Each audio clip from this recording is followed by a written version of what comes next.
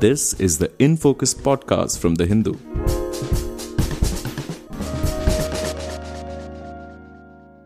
Hello and welcome to the In Focus podcast. I'm Sampath, your host for today's episode. As many of you may be aware, we have been doing a series of podcasts on India at the Olympics, which have been received really well. So we thought it would be good to round it off with an episode that takes a step back from the actual event and the euphoria surrounding India's best ever outing at the Olympics and takes a dispassionate look at what's the best way to spend our sporting dollar or rupee, as the case may be, given India's unique position, both as a chronic underperformer at the international level and as a nation with comparatively poor public health parameters. Given that good health is both a precondition and an outcome of sporting activity, it makes absolute sense to link sports policy to public health objectives.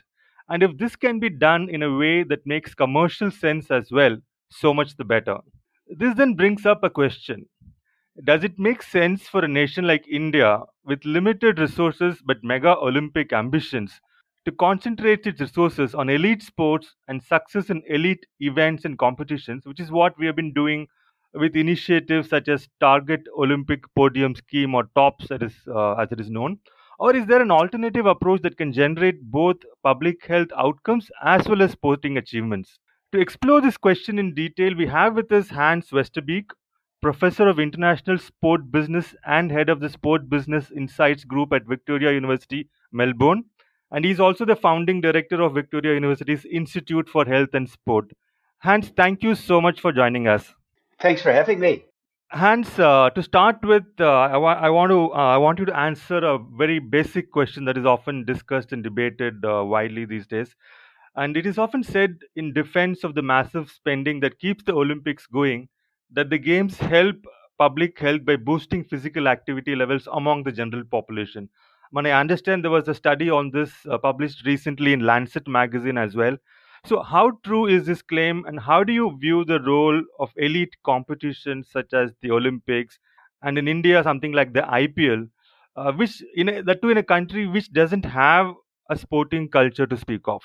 There's been decades of arguments and justifications amongst those who own and manage major sporting events. And they justify the spending by saying that these sporting events will have tremendous impact on people's sporting behavior or even physical activity behavior. Unfortunately, the evidence is not there. As a matter of fact, uh, various research studies have indicated that there is no direct correlation between watching major sporting events such as the Olympic Games and then a change in behavior of people suddenly, after being inactive for years, jumping off their couch and starting to become physically active. And I guess it's then also fair to make the distinction between moving from inactive to physically active is one step, but then to become involved in playing sport, which is actually a very sophisticated and sometimes very complex and difficult physical activity to master, is even a further step removed from being a couch potato and watching the Olympic Games and actually becoming an active sport participant. So my short answer is no, there is no evidence that watching these big events, hosting these big events, has a positive impact on physical activity levels of populations. So, in again coming back to the discussions which have been happening in India, especially during the COVID related lockdown, before the Olympics, actually in the year the Olympics was supposed to have happened, we saw the spectacle of the IPL being conducted within a bio bubble, and many defended it, saying people who are stuck at home need something to entertain them and keep up their spirits and so on. So, at the end of the day, it is still a club driven approach to elite sporting competitions. How do you view this in the Indian context? There's a number of angles to that question. And first and foremost, let me say that as a sports lover myself, I love watching elite sport, and I love watching high performance sport. So I was, glued to the television with the Olympic Games. I've been lucky enough to have witnessed IPL matches live when over in India, in Delhi in particular. Um, to me, there's no argument about the attractiveness of watching sport being performed at the highest level. But this goes back to your previous question, in that people who manage sport and sport businesses shouldn't argue that there's this significant impact on the health of people when the overriding purpose of IPL or Olympic Games or Euro soccer or um, the NFL or the NBA is purely entertainment, sports entertainment. And so I can very much live with the argument to say that we have to keep these elite competitions going for the sake of keeping people entertained during times of COVID lockdowns, for example. I think the ratings for the Olympic Games probably have never been so high, especially in those countries where COVID is still making people having to stay at home because there was nothing else to do. And so sport entertainment then is a very positive distraction from very boring lives inside the house or inside lockdowns. But back to your previous question, I think the misperception is that being entertained um, also leads to people then going out and becoming active themselves. It would be the same to say that if you watch a beautiful movie and are amazed by the performance of the actors, that suddenly the whole of the world wants to become an actor because the performance of the actors in that particular movie were so moving. And it's the same with sport entertainment. Sport entertainment at the highest level are amazing performances. Doesn't mean that when you're overweight, you suddenly think I'm going to be as healthy as these top performing athletes.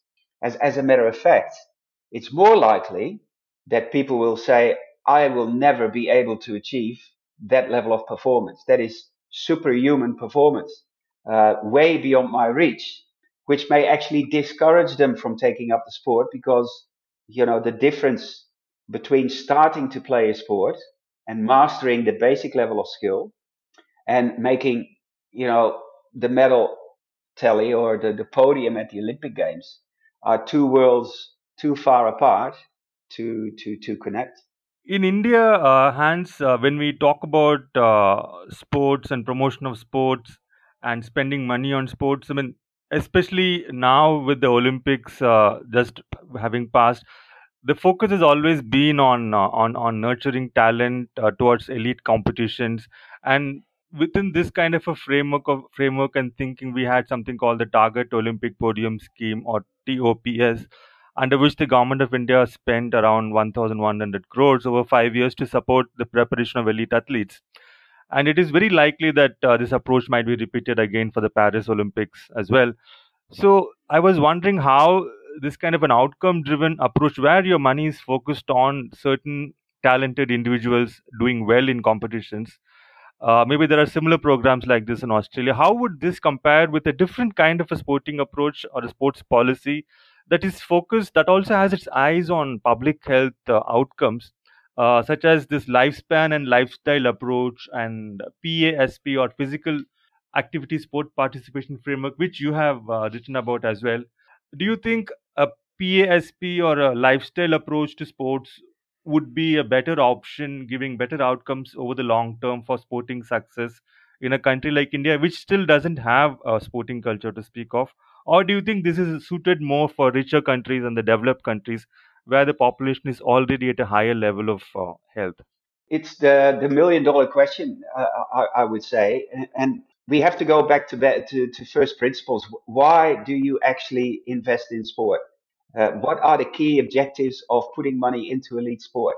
And unfortunately, and this is not unique to India. This is true for many developed and emerging economies around the world. Is that elite sport offers politicians and business entrepreneurs, high profile people, a platform to associate with the success of what the athletes do. It instills a certain level of confidence and pride and credibility in association. And for India, it's not the same. Sorry, it's not no difference than it is for the USA or China or Australia or the Netherlands when investing in elite sport, in that the government wants Indian athletes to perform at the highest level so that they express uh, pride on behalf of massive populations. Unfortunately, and you mentioned this already in terms of the differential between some nations who do have very strong community or grassroots sport cultures, or those countries that have significantly stronger holistic health systems, um, it will be different and less confronting if those countries put a relatively high amount of money into elite sport because they do not have the pressing health problems across the whole of the population. Whereas India, of course, has significant challenges in terms of elevating a lot of people from relatively low health levels to average levels of population health that have already been achieved in other countries. So to cut a long story short, our approach in the physical activity sport participation framework is what we call a lifestyle cradle to grave approach, where a focus on instilling a very early level of what we call physical literacy in young people will provide a foundation for them to be less confronted with their limitations when trying to become part of sporting structures or becoming physically active, to have more confidence in their ability to perform basic motor skills like jumping, kicking, running, um, catching, throwing, those kind of things. Without that level of physical literacy, um, the step to become lifelong engaged in physical activity or to start playing sport is so much higher that a lot of people will simply not bother. They will become couch potatoes, as we name them, and therefore they are also lost to competitive sport and lost to the chance for Olympic authorities or national federations to be picked as talented athletes that can go into a talent high performance development system. And I, and you can cut me off if I talk too long here, but I vividly remember um, when we first started working with the government of Kerala, and we still do with our research group, but in 2014, 2015, I can't remember if it was 14 or 15, I facilitated a workshop with about 100 professionals who all either worked in sport or physical education, in facilities management or event management in the Kerala sports system. And I asked a simple question and we noted the numbers. And my question was, how many medals will India win at the 2028 Olympic Games? And so this was in 2014 or 15. So just before the Rio Games. And 6 out of the 7 tables where I asked the number of medals to be listed uh, told me that India would be in the top 5 of medal winning nations. They would win over 30 or 40 medals in 3 Olympic cycles from that point in time. And that to me opened my eyes, as in terms of expectations, and it is the same with the Indian government, I believe. The expectations are that with a population base of 1.4 billion people, surely if we put money into the very top, we can very quickly accelerate to high levels of success and put India up there on the medal rankings. Unfortunately, and you mentioned it yourself, there is not an active sport culture in India. So 1.4 billion people in the talent pool is meaningless if 1.3 billion of those people have never put foot on a football or basketball court and have not had the opportunity to be even developing their basic motor skills. And then suddenly you realize that, now look at the most recent Olympics. India was celebrating 7 medals on a population of 1.4 billion, which is 1,400 million people in the talent pool. My home country, where I originally came from, the Netherlands, have 17 million people, and they were number 6 or 7 on the medal ranking with 36 medals. Um, how do you bring those two numbers together? And that's a very interesting question for the Indian government, but also for a lot of private sport businesses in India. And my answer is, if you really want to develop a long-term view of talent, you have to put it into your community sport and into your physical education. And let some of the private companies like JWS or IMG, Reliance, they can put some of their corporate dollars in high performance, but it's not the task of the federal government. Right. That's a very, very significant point you're making, Hans. You're saying that it's okay for corporates and the private sector to put money into high performance athletes and nurturing and grooming talent for elite competition, but it's not the government's job to be doing it. The government should rather be focusing on community participation in sport in terms of population wide access to sporting infrastructure and sporting activity. Is that right? Oh, absolutely. And again, you mentioned the difference between India as a nation developing its sporting culture and other nations where there's a very strong sporting culture already and where there's community organized competitions already. For the federal government in India and also for the state governments, their main responsibility is to provide that foundation for all Indians to become involved in sport and to give them at least the opportunity to make a choice about their physical activity behavior and to start playing some of the sports in environments in facilities on playing fields with well educated coaches who can help the young population of India become involved in sport in a much more structured way. And then the talent, believe me, the talent will come, and India will basically smash it out of the ballpark. They will be a top 5 nation at the Olympics, um, but they will get there much quicker if the federal government and state governments start channeling a lot more money into grassroots development. And by the way, let me say, the project that we are working with the Kerala government on is actually starting to do that. We are helping them to develop community professional support. So educating some of the local sport professionals to organize better local competitions, to help them market the sport, to help them run the facilities better, etc., which is fantastic to see. Right. I mean, you've explained beautifully how community participation in sport holds the key to even Olympic level excellence. But can you perhaps talk to us with an example in terms of how community sports work? I mean, we know that both for sports policy and in terms of how sports businesses get involved in this. There are so many vested interests, entrenched interests that are invested in the way things have been happening in the past and in the present. So, how does a country like India make a transition from this focus on elite competitions and elite talent to the community level where you need money, but money is very hard to come by and it's very hard to get people to invest at the community level of organized sport? Look, let me also say that I don't think India is on the wrong track. India is actually investing in sport where 10 or 15 years ago, India was not investing in sport. And so investment is always better than no investment, but it is about fine tuning where the investment goes and who invests where.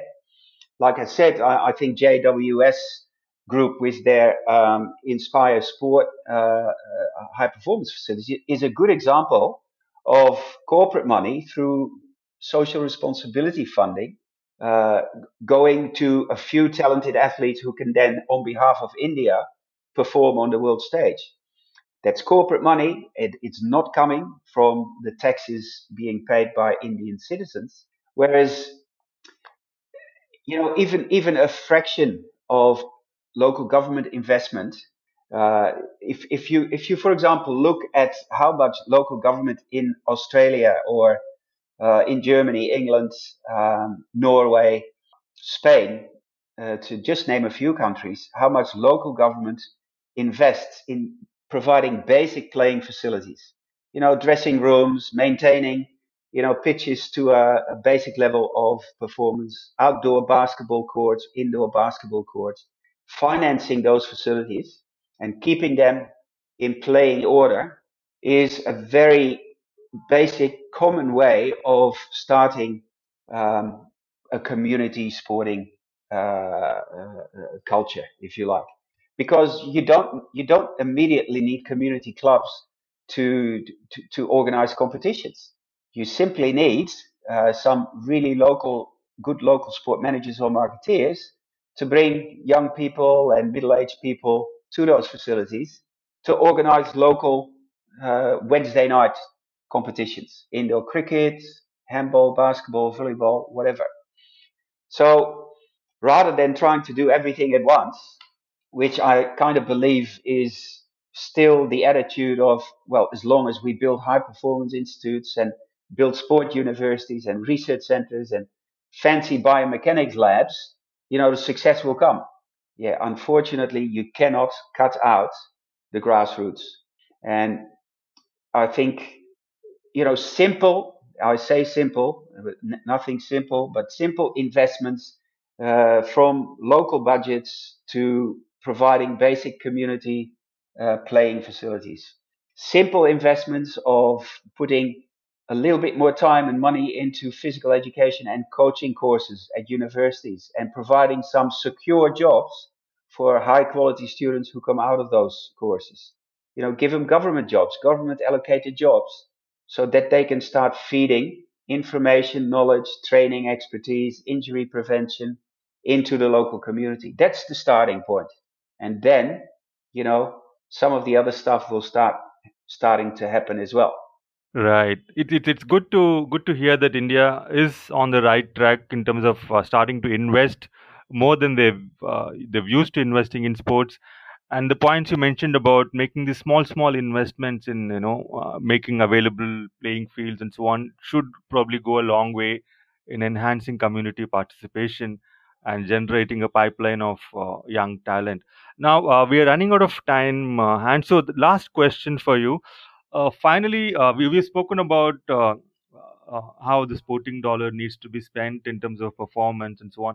What are the public health benefits, according to you, from a higher level of physical activity that comes with a lifestyle that regularly makes space for sports? Look, I cannot be more clear about that. You started our conversation by asking, do hosting the Olympic Games lead to physical activity level increases? And the answer is no. Now you're asking me, when we move more, when we increase our levels of physical activity, does that lead to health improvement? And the overwhelming, overriding evidence from research around the world, biomedical, biophysical, biosocial, social mental, is that physically, uh, less heart disease, lower blood pressure, lower BMI, tick, tick, tick, all health positive benefits.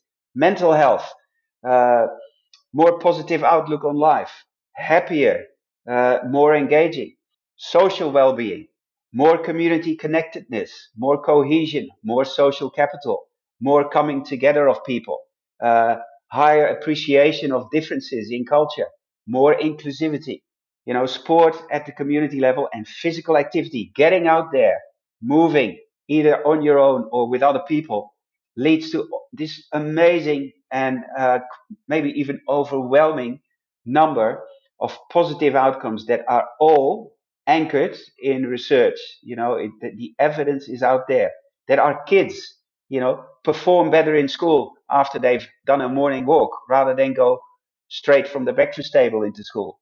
If you're physically active, your whole body is more attuned to taking in all the stimuli that our environment gives to people. So I can't probably say more. If you are physically active, you're going to change the world for the better. And the more people that are physically active, the more positive our world will be. Right. I mean, I was wondering if I should ask this question because some people might feel that it's an obvious thing to ask whether sporting activity offers health benefits. But I'm glad I asked, because you have sort of expressed it beautifully in terms of not just the health benefits that come to the individual in terms of physical health, but also, more importantly, mental health and social cohesiveness in terms of community health and overall inclusivity, and building a network of harmony and community, and overall health from all dimensions. I think that's an important point to keep in mind when we think of our sports policy. Hans, thank you so much for talking to us. It was a pleasure talking to you. Pleasure is all mine. Thank you for having me.